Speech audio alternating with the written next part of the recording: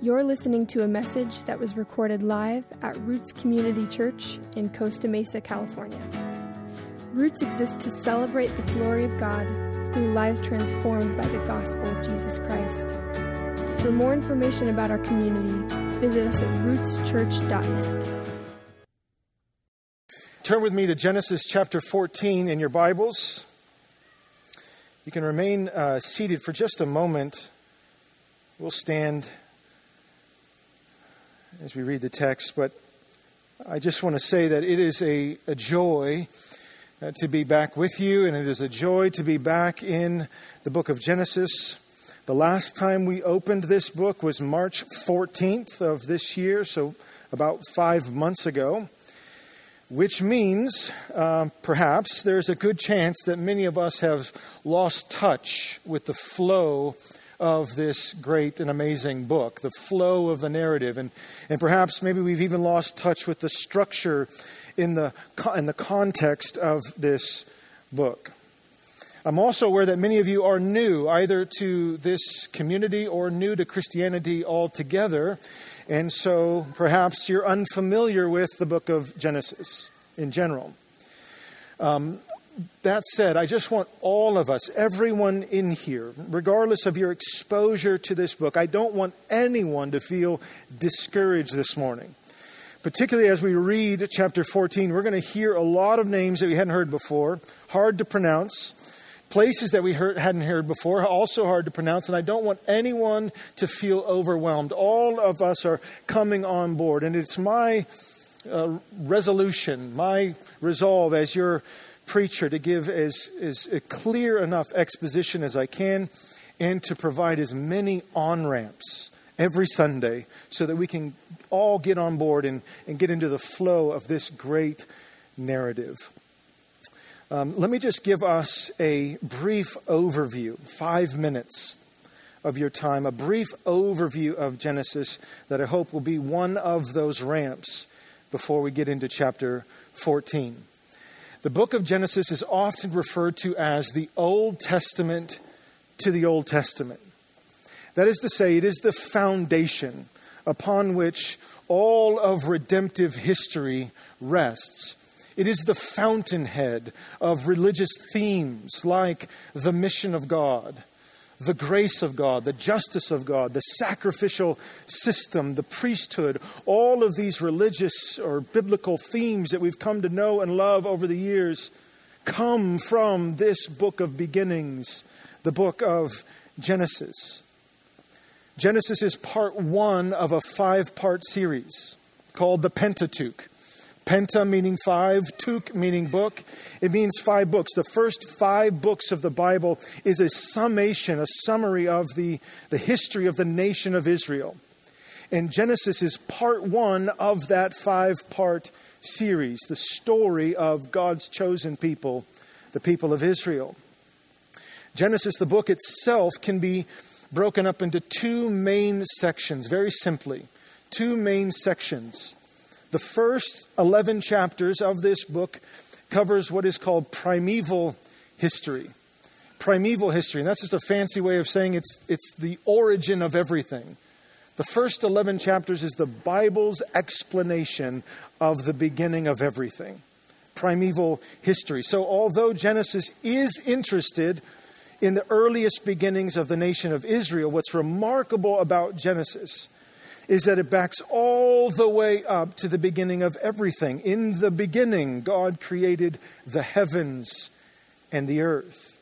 So again, the first 11 chapters, primeval history, is Moses' account, inspired by the Holy Spirit, Moses' account of the beginning of everything. That's primeval history. The second section, major section of the book of Genesis is chapters 12 to the end, 12 to 50. And that's referred to as patriarchal history. Another fancy way to talk about the history of a family. The father Abraham, Isaac, and Jacob. It's a zooming in on the establishment and the growth of a single family that becomes a single nation, the nation of Israel. So you'll often hear throughout the Old Testament the God of Abraham, the God of Isaac, and the God of Jacob. Chapters 12 through 50 is that patriarchal section of the book, and it zooms in on this family, Abraham, Isaac, and Jacob, and then Jacob's 12 sons, which become the 12 tribes of Israel. So then, Genesis very simply begins with a sort of a fisheye lens, a broad lens, and it shows the creation of everything in the first 11 chapters of the book. But then the lens tightens a little bit and shows the development of different nations of the earth. And then the lens tightens even more and captures the development of one family that it eventually becomes the nation of Israel. And it's this morning, listen, it's this morning that we find ourselves in that patriarchal section of the book, the story of the nation of Israel. And as I said, the story of the nation of Israel begins in chapter 12 of Genesis with the call of Abram and Sarai. And the promise given to Abram that through Abram, all of the earth would be blessed.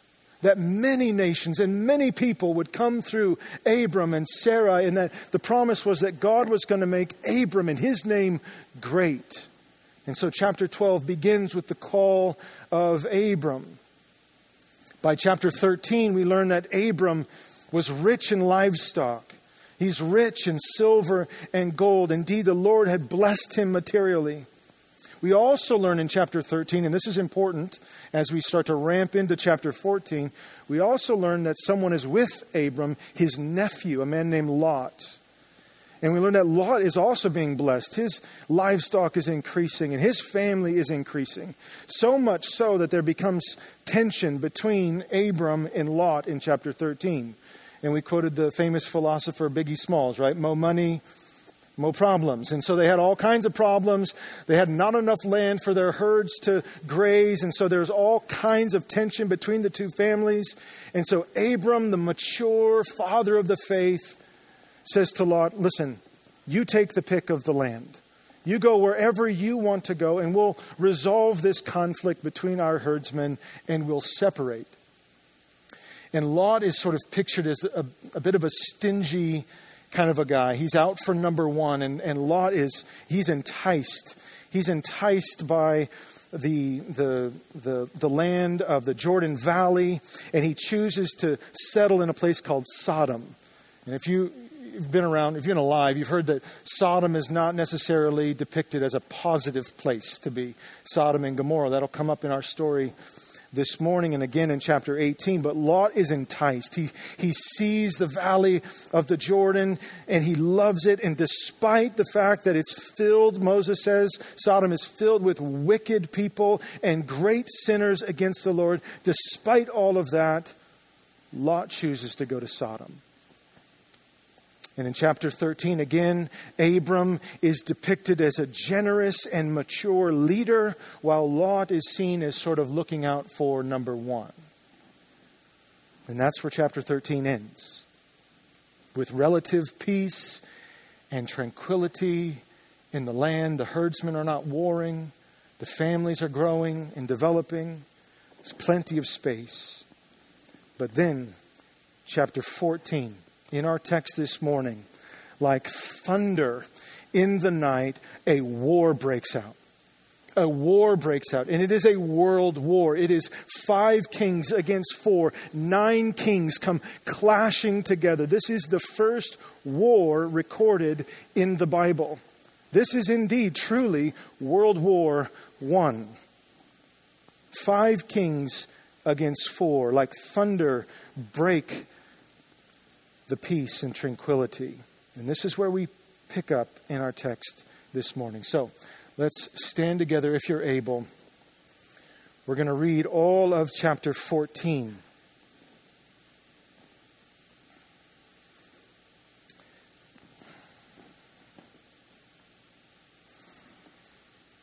Verse 1. In the days of Amraphel, king of Shinar, Arioch, king of Elazar, Chedorlaomer, king of Elam, Tidal, king of Goam. These kings made war with Bera, king of Sodom, Bersha, king of Gomorrah, Shinab, king of Admah, Shemember, king of Zeboam, and the king of Bela, that is Zoar. Verse 3, and all of these joined forces in the valley of Siddim, that is the Salt Sea. 12 years they had served Chedorlaomer. But in the 13th year they rebelled. In the 14th year, Chedorlaomer and the kings who were with him came and defeated the Rephaim in Asheroth Karnaim, the Zuzim in Ham, the Emim in Shaveh Kerethaim, and the Horites in their hill country of Seir, as far as El Paran on the border of the wilderness. Then they turned back and came to En Mishpat, that is Kadesh, and defeated all the country of the Amalekites, and also the Amorites who were dwelling in Hazazon Tamar. Then the king of Sodom, the king of Gomorrah, the king of Admah, the king of Zeboam, and the king of Belam, that is Zoar, went out and they joined battle in the valley of Siddim with Chedorlaomer, king of Elam, Tidal, king of Goam, Amraphel, king of Shinar, and Arioch, king of Elazar. 4 kings against 5. Now the valley of Siddim was full of bitumen pits. And as the kings of Sodom and Gomorrah fled, some fell into them, and the rest fled to the hill country. So the enemy took all the possessions of Sodom and Gomorrah and all their provisions and went their way. They also took Lot, the son of Abram's brother, who was dwelling in Sodom, and his possessions, and went their way. Verse 13. Then one who had escaped came and told Abram the Hebrew, who was living by the oaks of Mamre, the Amorite, brother of Eshcol and Aner. These were allies of Abram. When Abram heard that his kinsmen had been taken captive, he led forth his trained men born in his house, 318 of them, and went in pursuit as far as Dan. And he divided his forces against them by night, he and his servants, and he defeated them and pursued them to Hobah, north of Damascus. Then he brought back all the possessions, and also brought back his kinsman Lot with his possessions, and the women and the people. After his return from the defeat of Chedorlaomer and the kings who were with him, the king of Sodom went out to meet him, that is Abram, at the valley of Shaveh, that is the king's valley. And verse 18, Melchizedek, king of Salem, brought out bread and wine. He was priest of God Most High. And he blessed him and said, Blessed be Abram by God Most High, possessor of heaven and earth, and blessed be God Most High, who has delivered your enemies into your hand. And Abram gave him, Melchizedek, 1/10 of everything. And the king of Sodom said to Abram, Give me the persons, but take the goods for yourself. But Abram said to the king of Sodom, I have lifted my hand to the Lord, God Most High, possessor of heaven and earth, that I would not take a thread or a sandal strap or anything that is yours, lest you should say, I have made Abram rich. I will take nothing but what the young men have eaten and the share of the men who went with me. Let Aner, Eshcol, and Mamre take their share. This, beloved, is God's holy word. Please be seated. My goodness. The war of the kings and the rescue of Lot. The war of the kings and the rescue of Lot. What a fascinating and indeed unexpected portion of Genesis. For most of these kings and most of these places, this is the first we've heard of them in this narrative. And for many of them, this will be the last that we hear of them in all of the Bible. And all of a sudden, without warning, we move from chapter 13 to 14, and global conflict breaks out. 5 kings against 4. Most historians date this battle around 2,000 years before Christ. Which means one takeaway immediately is that the nations have been raging, beloved, for a very long time. and the conflict between the kings, if we can get sort of beyond some of their weird names, the conflict is actually very simple. And this brings us to our very first point of the sermon, the first movement in the narrative, that is the conflict of the kings. The first 12 verses of this chapter details conflict between 5 kings from the west, led by the king of Sodom and the king of Gomorrah. And the conflict was with the 4 kings from the east, led by a man named Chedorlaomer. And the battle takes place in the valley of Siddim, which is just south of the Dead Sea near Jerusalem. So if you're familiar with Galilee and the Sea of Galilee, then the Jordan River that connects the Sea of Galilee and the Dead Sea, the valley of Siddim is right at the base of the Dead Sea. And again, the conflict is very simple. The 5 kings from the west are tired of paying tribute to the 4 kings of the east. Tribute, taxes. It's always about taxes, isn't it? The 5 kings say, we're done. For 12 years, in fact, look at verse 4 of Genesis 14. For 12 years they had served Chedorlaomer, but in the 13th year they rebelled. They paid their taxes. They did what they were supposed to do. But in the 13th year, they rebelled. And then after absorbing their rebellion for about a year, verse 5 tells us that Chedorlaomer and the other 3 kings responded to their rebellion, and it wasn't even a contest. The 4 kings just overcome the 5 kings. They were much stronger, they were better equipped than the 5 kings from the west.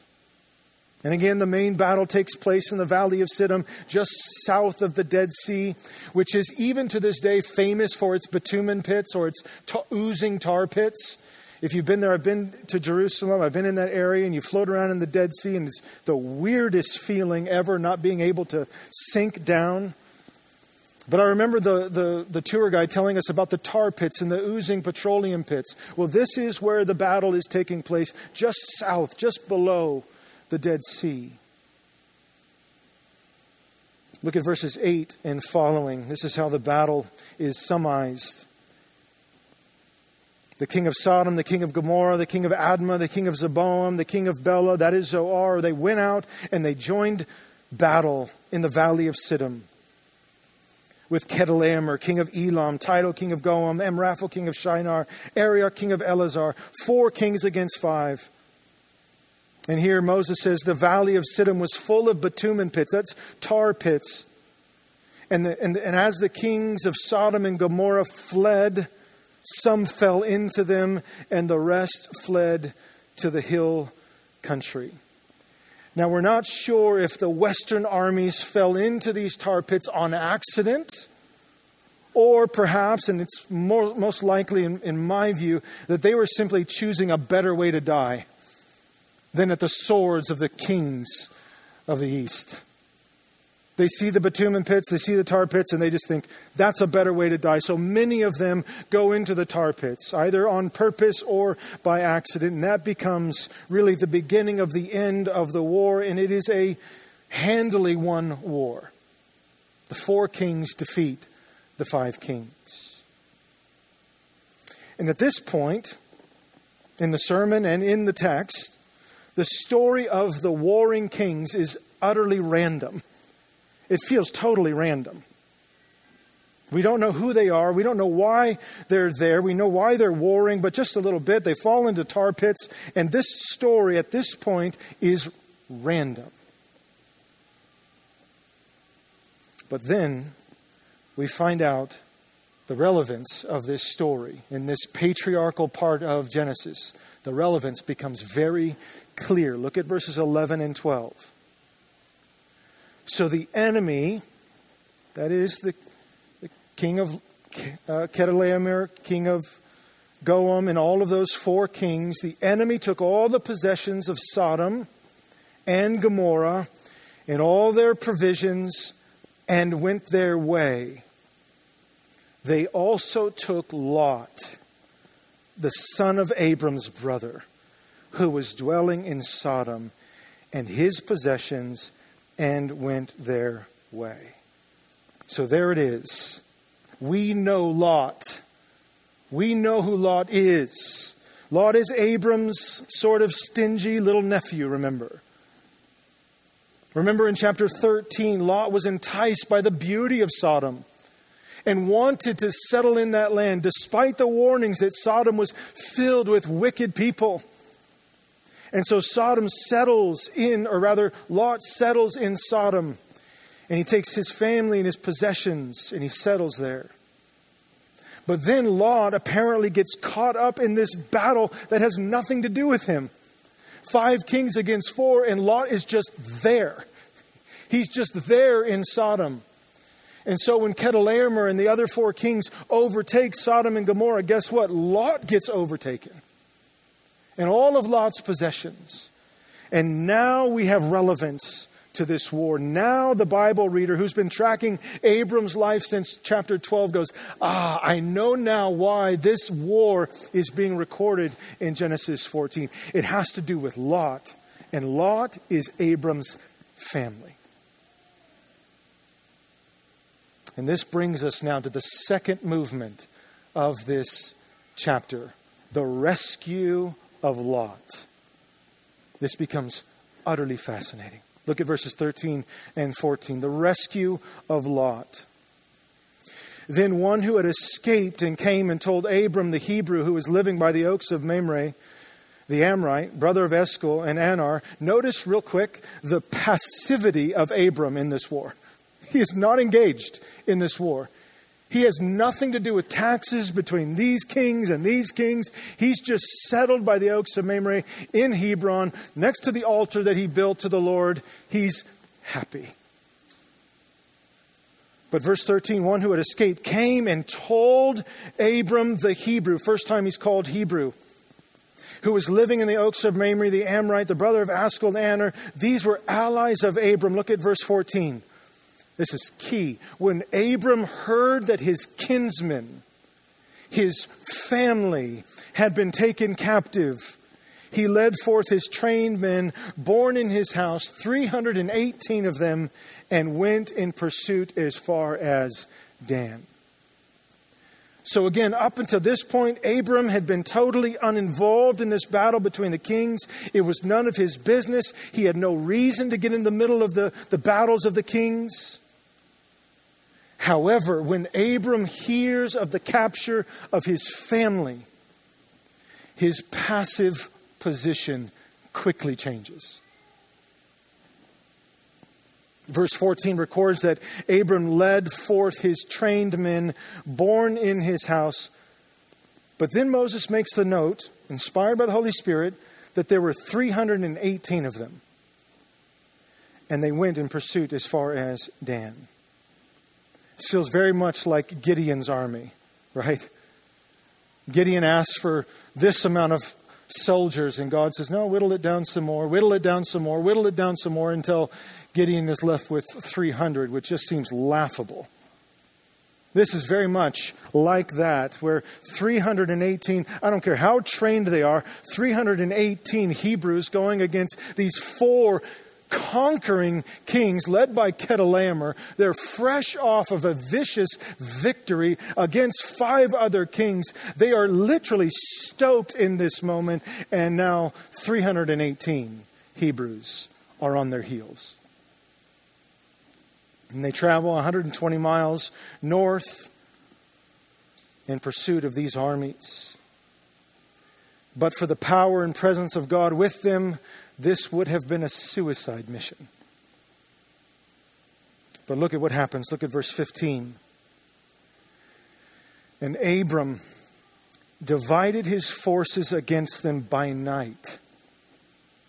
He and his servants, so Abram's there, and defeated them and pursued them to Hobah, north of Damascus, pushed them out north of Damascus.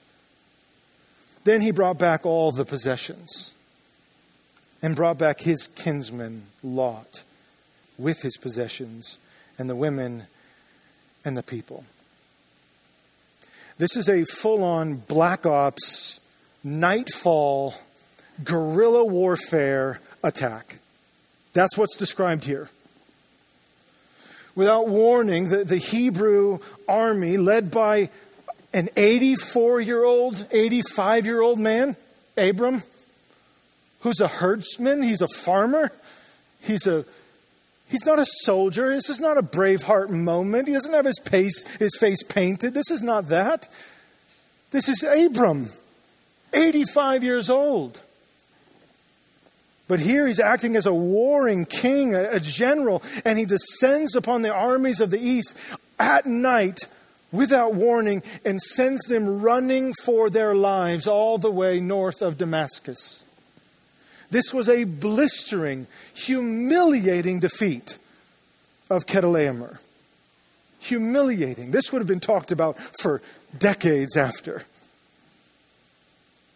Not only did Abram defeat the armies and rescue Lot, but Abram was able to secure all of the possessions that they had taken from the 5 other kings and their armies. This was a total victory by the Hebrew. And this victory leads to a most peculiar interaction between Abram, the king of Sodom, and Melchizedek. And this leads to our third and final movement in the text, the meeting of the kings, starting in verse 17. After his return from the defeat of Chedorlaomer and the kings who were with him, the king of Sodom went out to meet him at the valley of Sheva, that is the king's valley. Now stop there for just a moment. This makes total sense to me that the king of Sodom would want to meet Abram. Remember, the king of Sodom had just been overcome by the 4 kings led by Chedorlaomer. So the king of Sodom is wanting to meet with Abram. Why? Because Abram's got his stuff. Abram defeated the king of the 4 kings from the east and defeated Chedorlaomer and acquired all of the possessions that those kings took. And so the king of Sodom wants his stuff, namely his people. So it makes sense to me. This is sort of the way it goes in a battle. The king of Sodom was one of the kings defeated, and he wants his stuff. This is a natural reaction from the king of Sodom. Look at their exchange just briefly in verse 21. And the king of Sodom said to Abram in this meeting now, in this valley of Sheva, "Give me the persons, but take the goods for yourself." I don't know, sometimes tone is hard to read, especially in ancient Hebrew. I don't know what the tone was. It just sounds a little snarky. And I don't know if that's just me reading, because I know Sodom is just known for wickedness and bad things. And the king is the king of Sodom. And it just reads very snarky to me, especially for somebody who's just been defeated by the eastern kings. And especially who's somebody before another king, Abram, who had just defeated the people who had defeated him. You would think there'd be a little bit more humility in his conversation. But nevertheless, he says, "Give me the persons, but take the goods for yourself." Listen to Abram's response in verse 22.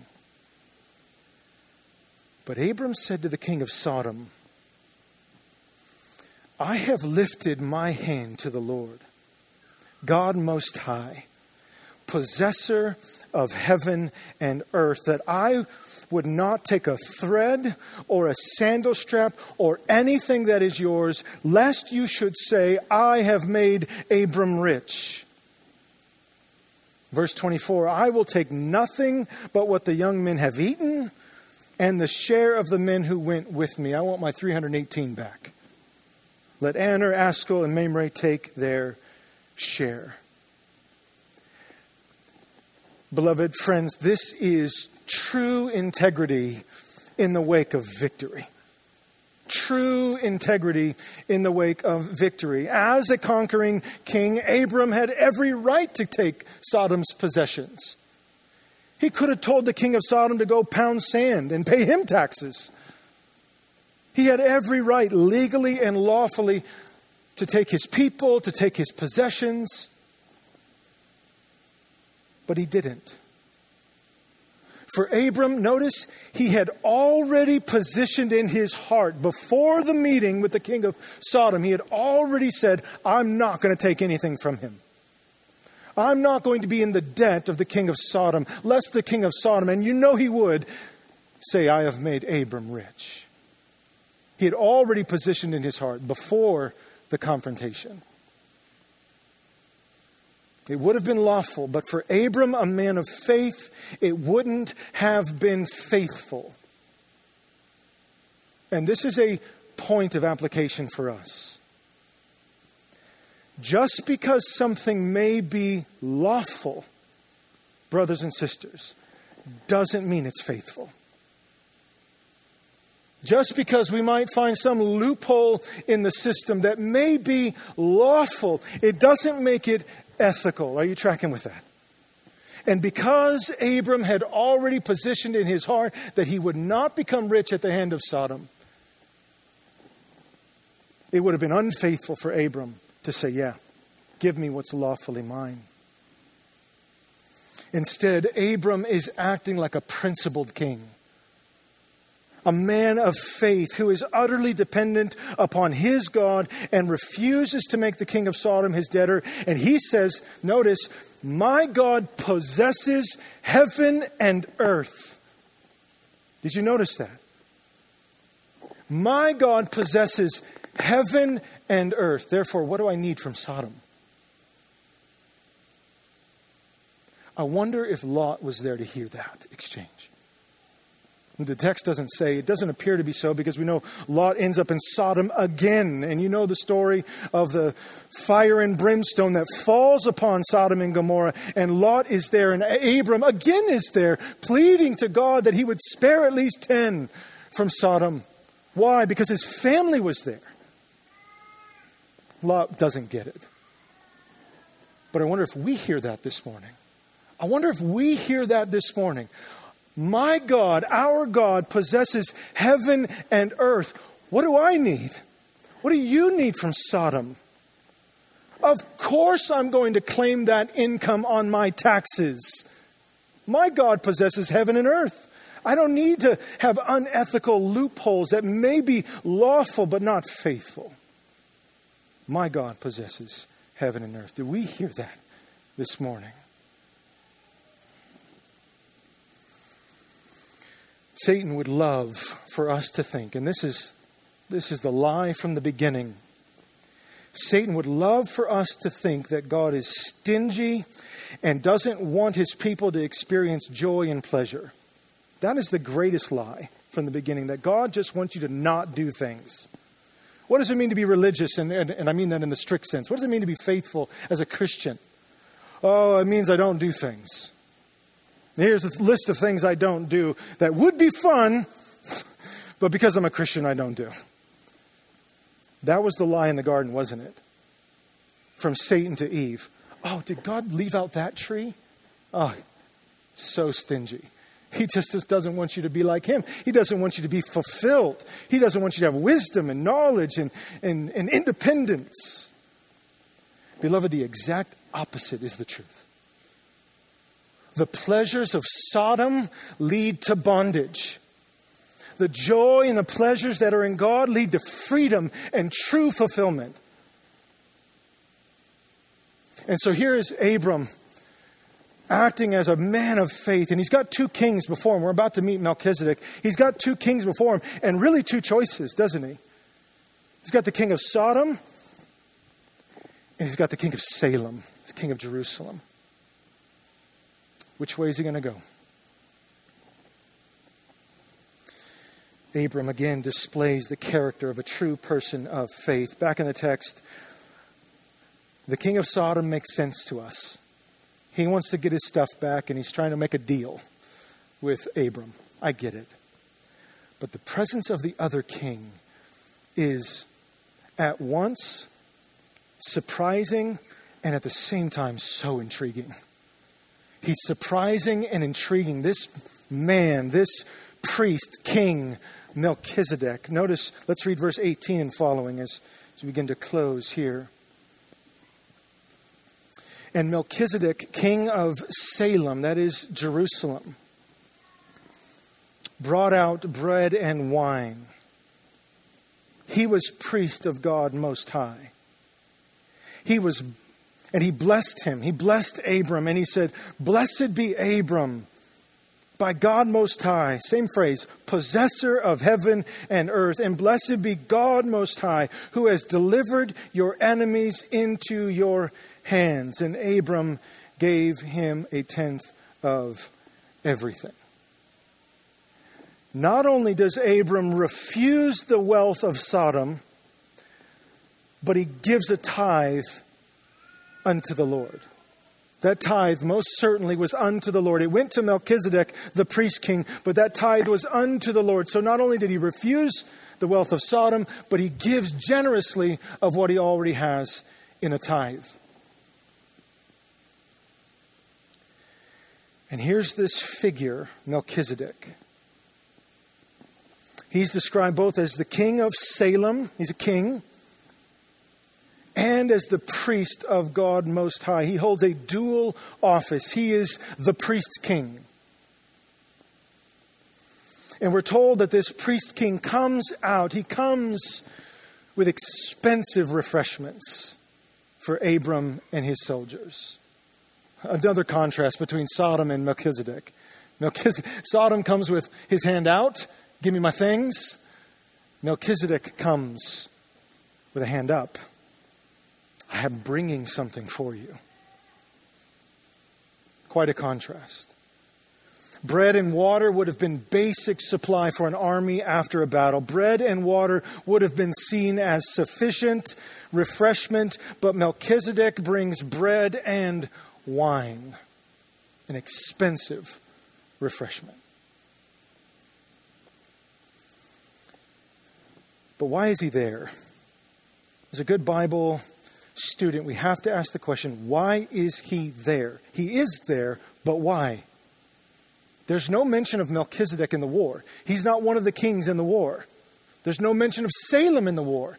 There's no mention of Jerusalem in the war. So why is he there? He's got no stake in this. He's not paying taxes. He's not getting possessions. Why is he there?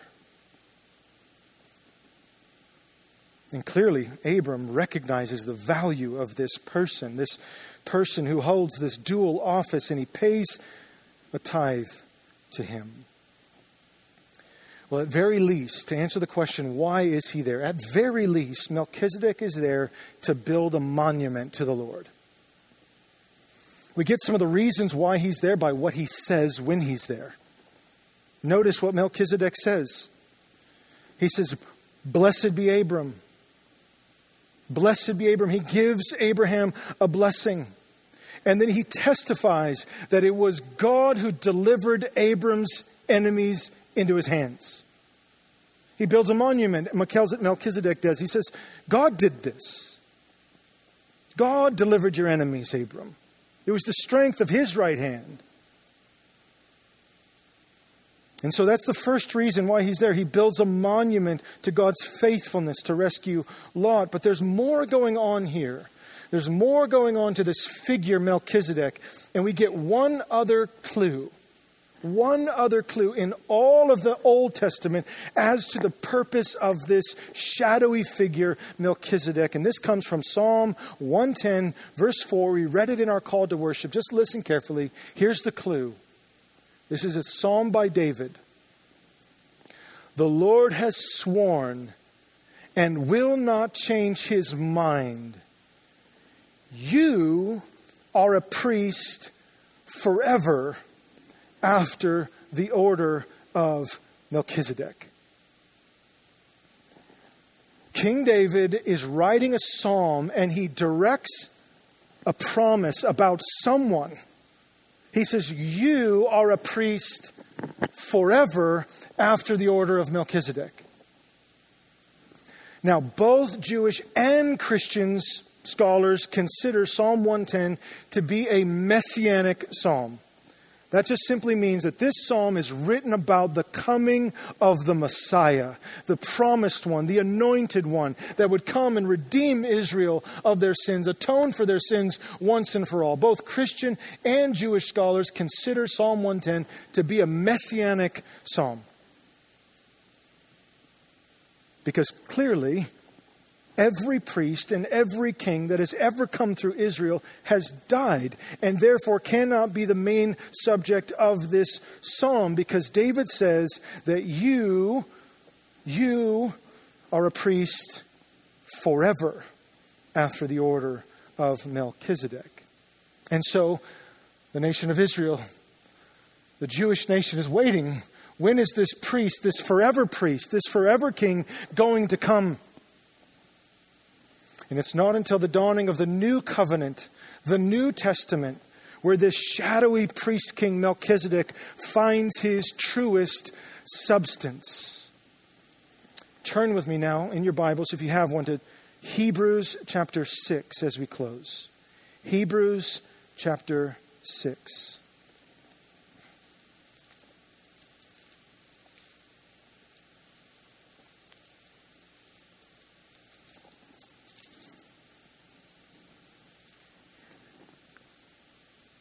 It's not until the dawn of the new covenant where this shadowy figure, Melchizedek, remember we're still talking about this priest king from Salem who's standing before Abram at the end of the battle.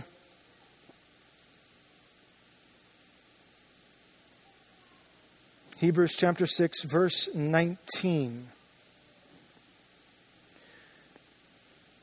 The author of Hebrews, quickly, is trying to give the Hebrew Christians assurance. He's trying to preach the security that is theirs in the finished work of Jesus Christ. The Hebrew Christians in the first century were tempted to go back to Judaism because it was safe and they weren't being persecuted. And so this whole book of Hebrews is about assuring Hebrew Christians that Jesus is enough for them. And this is verse 19 of Hebrews 6. He says, the author says, we have this as a sure and steadfast anchor of the soul, a hope that enters into the inner place behind the curtain, verse 20, where Jesus has gone as a forerunner on our behalf. Here it is, having become a high priest forever after the order of whom? Melchizedek. This is a bomb that goes off in the first century Jewish context. Are you saying that this is the mysterious priest king of Salem that shows up in the War of Kings in Genesis 14? Are you saying that this is the priest king who shows up in Psalm 110, the one we've been waiting for, the one who never dies? Are you saying that this is him? And the author of Hebrews is saying, yes, he's here. He's here. And this is why your salvation is sure, because his priesthood goes on forever. Keep reading. Look at chapter 7, verse 1. The author of Hebrews sheds light on the story we just read. Chapter 7, verse 1. For this Melchizedek, king of Salem, priest of the Most High God, met Abraham returning from his slaughter of the kings. That's what we just read. And blessed him. Verse 2. And to him Abraham apportioned a 10th part of everything. He is first, by translation of his name, King of Righteousness. That's what Melchizedek means, King of Righteousness. And then he is also King of Salem, that is, King of Peace. Verse 3. He is without father or mother or genealogy, having neither beginning of days nor end of life, but resembling the Son of God, he continues a priest forever.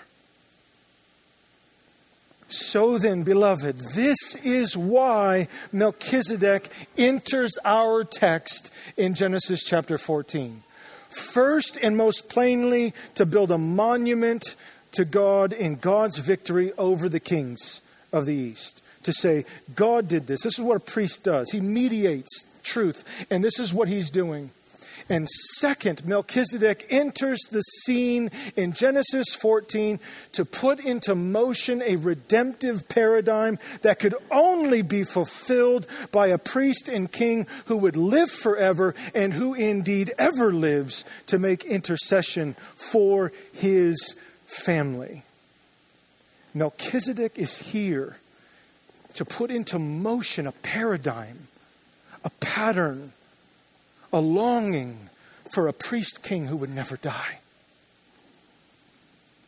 And the whole story of Genesis 14 is a microcosm of the gospel itself. Did you catch that? The whole chapter that we just read is a microcosm of the gospel itself. Let me explain. Abram displays the very character of God as he rises up to make battle on behalf of Lot, his family. Abram had nothing to do with the war until he found out that his family was in danger. And so Abram displays the very character of God by rising to make battle against Lot's enemy. Lot did not deserve to be saved, right? He's a stingy little man. He didn't deserve to be saved. If I'm God and if you're God, we're like, hey, you chose Sodom. You chose Sodom. You knew it was full of wickedness. You knew it was a volatile place. You chose Sodom. And so he didn't deserve to be rescued, but he was rescued anyway. Are you hearing the gospel? Are you hearing the gospel? He didn't deserve to be rescued, but he was rescued anyway. Why was he rescued? Because he was family. He was rescued because he was family. Notice Abraham doesn't go, oh, Lot's in trouble. He's such a good man. I remember when we were together and everything was just great. Abraham doesn't say that. It says he arose because it was his kinsman. It was his family. Are you hearing the gospel? Lot was rescued because he was family. It was Abram's love and care for Lot that provoked the rescue. Lot chose Sodom and was taken captive. Abram chose to rescue Lot because he's family. Beloved, do you see the character of God in this story?